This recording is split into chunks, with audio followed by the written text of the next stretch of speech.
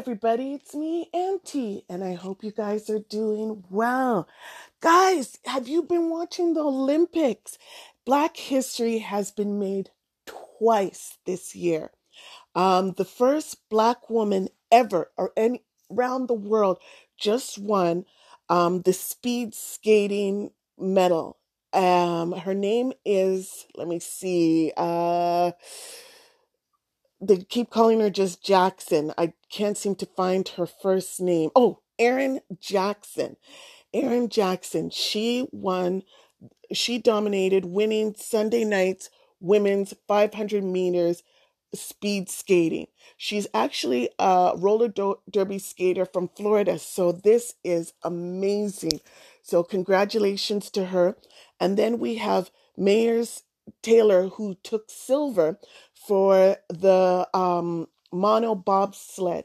So she won for her own individual for bobsledding, and they just they just killed it, and it's wonderful. And I hope their wins encourage more of you to go and reach for your dreams, go and make history. It's amazing. This Black History Month, I've been talking to some students at different schools about Black history.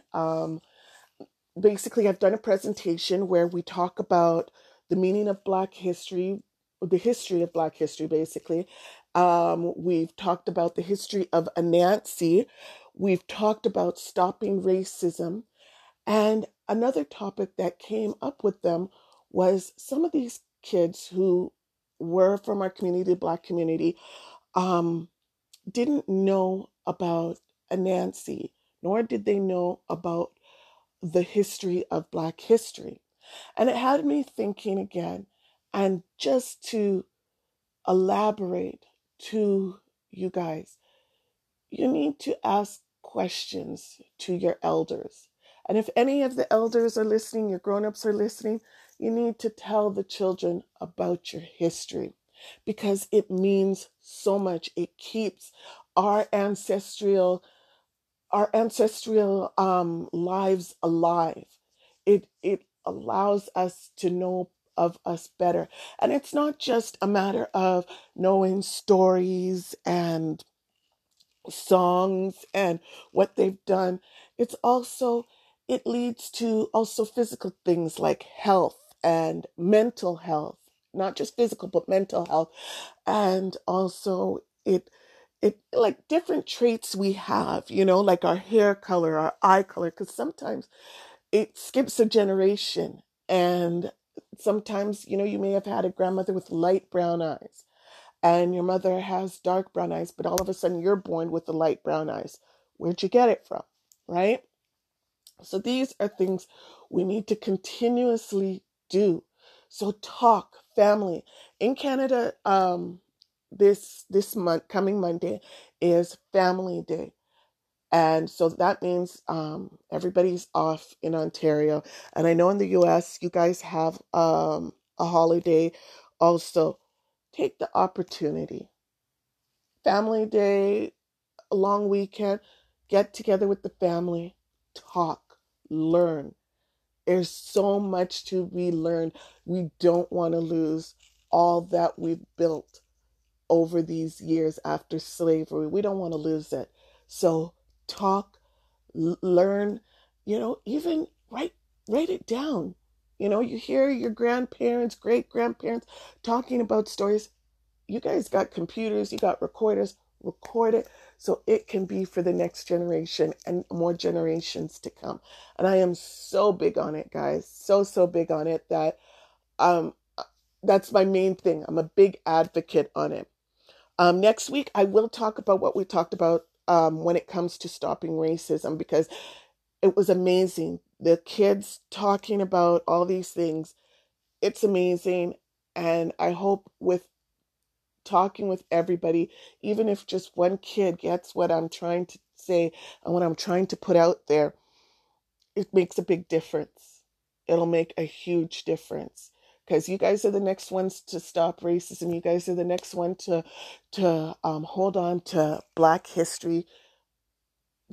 And I want to make sure you have the tools to do it. Okay?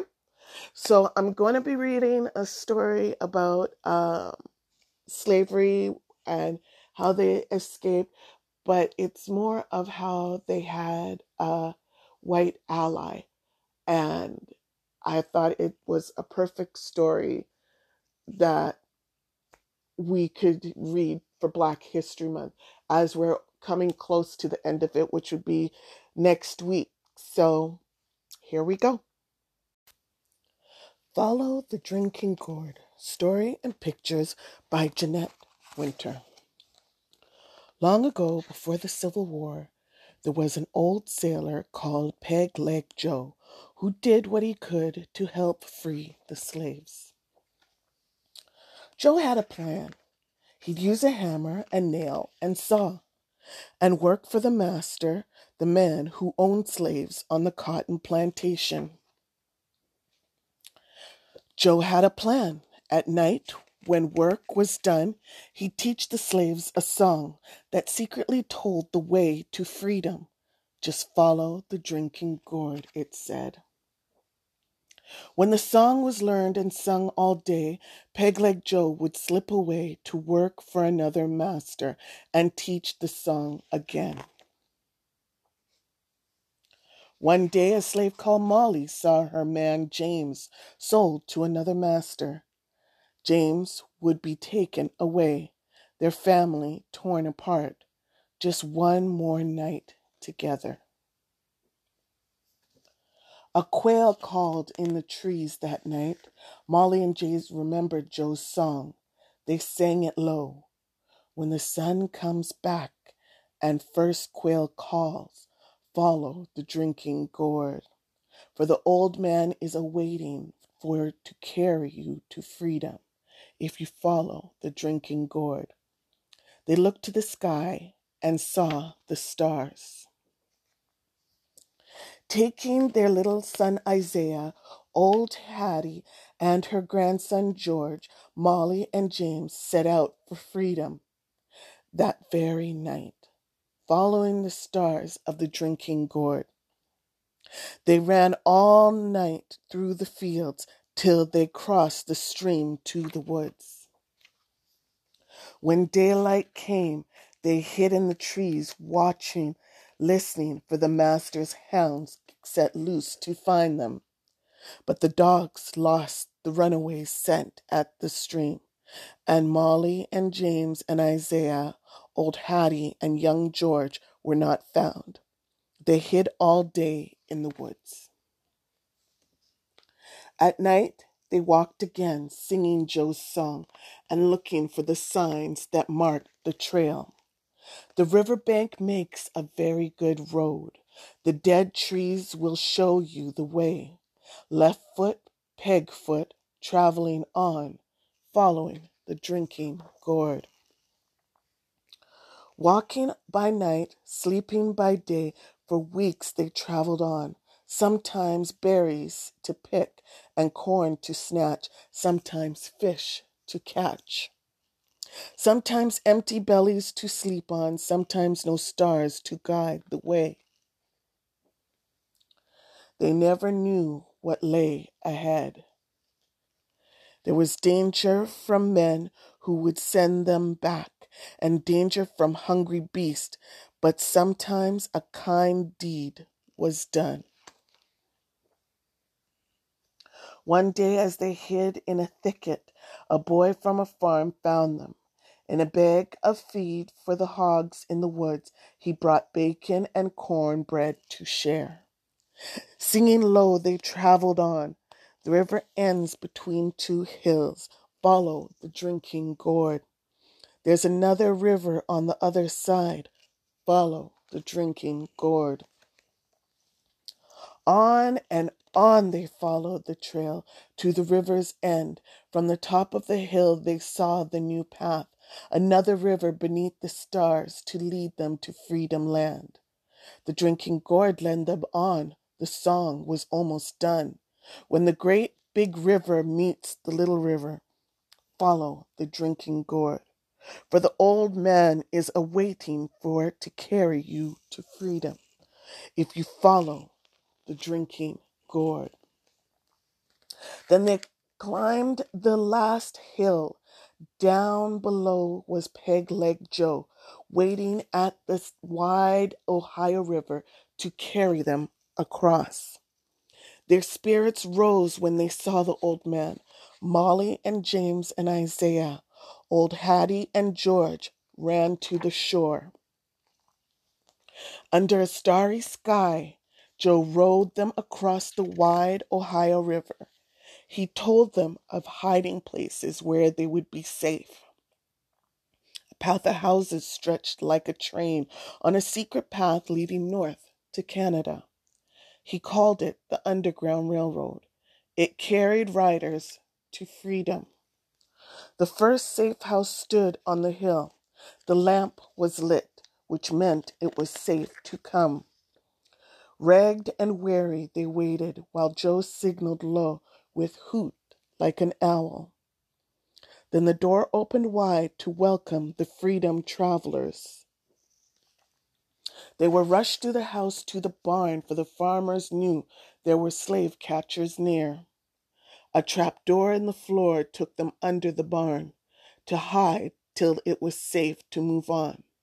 Then Peg-Leg Joe went back to the river to meet others who followed the drinking gourd. With danger still near, too close for ease, the farmer sent the 5 travelers on. He drew a map that followed the way north on the midnight road to the next safe house just over 2 hills. This time, James called the signal a hoot like an owl that opened the door to a Quaker farm. The travelers were led to a secret room hidden behind the shelves. They rested here for many days and healed their wounds. Soft beds, full meals, new clothes, hot bath, washed away some fear and pain. Isaiah smiled. When they were strong, they traveled again from house to house on the underground trail, still following the drinking gourd north. Sometimes they traveled on foot, sometimes by cart.